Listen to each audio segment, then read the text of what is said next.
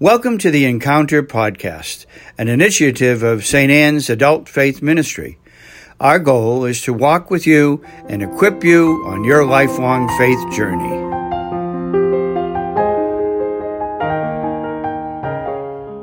Friends, I'm Deacon Randy Ory, and welcome to our second reflection in our Advent podcast series.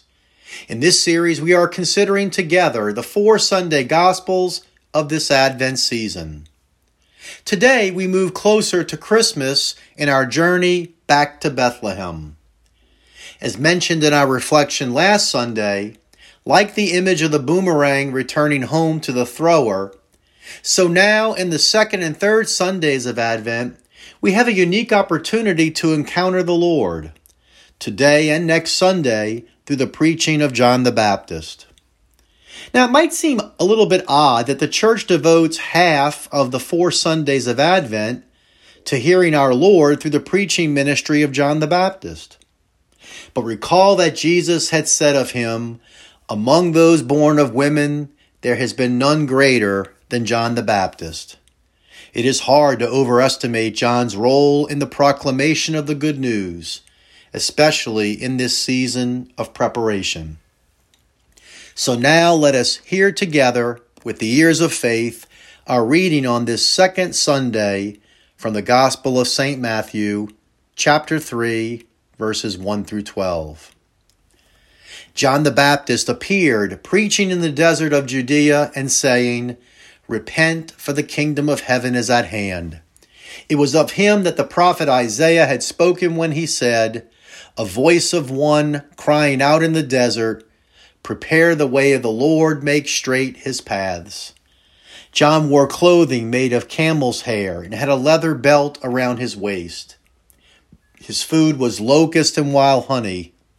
At that time, Jerusalem, all of Judea, and the whole region around the Jordan were going out to him and were being baptized by him in the Jordan River as they acknowledged their sins. When he saw many of the Pharisees and Sadducees coming to his baptism, he said to them, "You brood of vipers, who warned you to flee from the coming wrath? Produce good fruit as evidence of your repentance. And do not presume to say to yourselves, 'We have Abraham as our father.' For I tell you, God can raise up children to Abraham from these stones. Even now the axe lies at the root of the trees. Therefore, every tree that does not bear good fruit will be cut down and thrown into the fire. For I am baptizing you with water for repentance, but the one who is coming after me is mightier than I. I am not worthy to carry his sandals. He will baptize you with the Holy Spirit and fire. His winnowing fan is in his hand. He will clear his threshing floor and gather his wheat into his barn, but the chaff he will burn with unquenchable fire." The Gospel of the Lord. Praise to you, Lord Jesus Christ. As with any portion of sacred Scripture, our mind and heart can be drawn to many things, so much to ponder and to focus our prayer.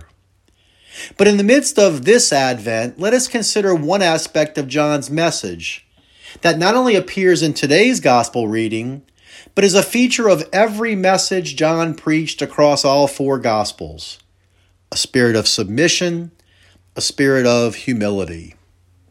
In today's Gospel, the spirit of submission and humility comes through those familiar words. "But the one who is coming after me is mightier than I. I am not worthy to carry his sandals." First, there is power in realizing that these words of John regarding sandals appears in each of the 4 Gospels and is even repeated in the Acts of the Apostles. This bears witness to the early church's realization of how important these words are for us to hear. John's humility is demonstrated in the symbolic language of his unworthiness to even carry, or better translated, even to untie, the Lord's sandals. Either image of carrying sandals or untying sandals means the same thing. John is saying that in comparison to Jesus, he is not even worthy to do what a slave or servant of that day was called to do. So, what might this mean for us in this season of Advent and beyond? To be sure, this level of humility into which we are called does not come naturally. Seizing upon another image from the wilderness prophet John, we must use a spiritual axe to root out all tendencies towards self-absorption, self-centeredness, or simply put, pride. I speak this to myself as I share it with you. Our tendency toward pride and egotism is a tendency that seems to accompany our shared human frailty. But as we ourselves attempt to root out the inclinations toward selfishness, we must realize that it is not ourselves alone accomplishing this good work. As John himself said, it is the Lord Jesus who baptizes us in the Holy Spirit and fire. For all its negative and unfortunate possibilities, fire is seen in the Bible as what purifies, what cleanses, what removes the unwanted elements in our lives. And I can share this from my own experience. The Holy Spirit uses purifying fire to cleanse us, to form us. And that purifying fire is nothing other than the love of God Himself. Sometimes this purification goes unnoticed by us. Hence Jesus' admonition from last week to stay awake to notice the Lord's active work in our lives. So, while we're still early in the Advent season, let us take note of John's example of humility.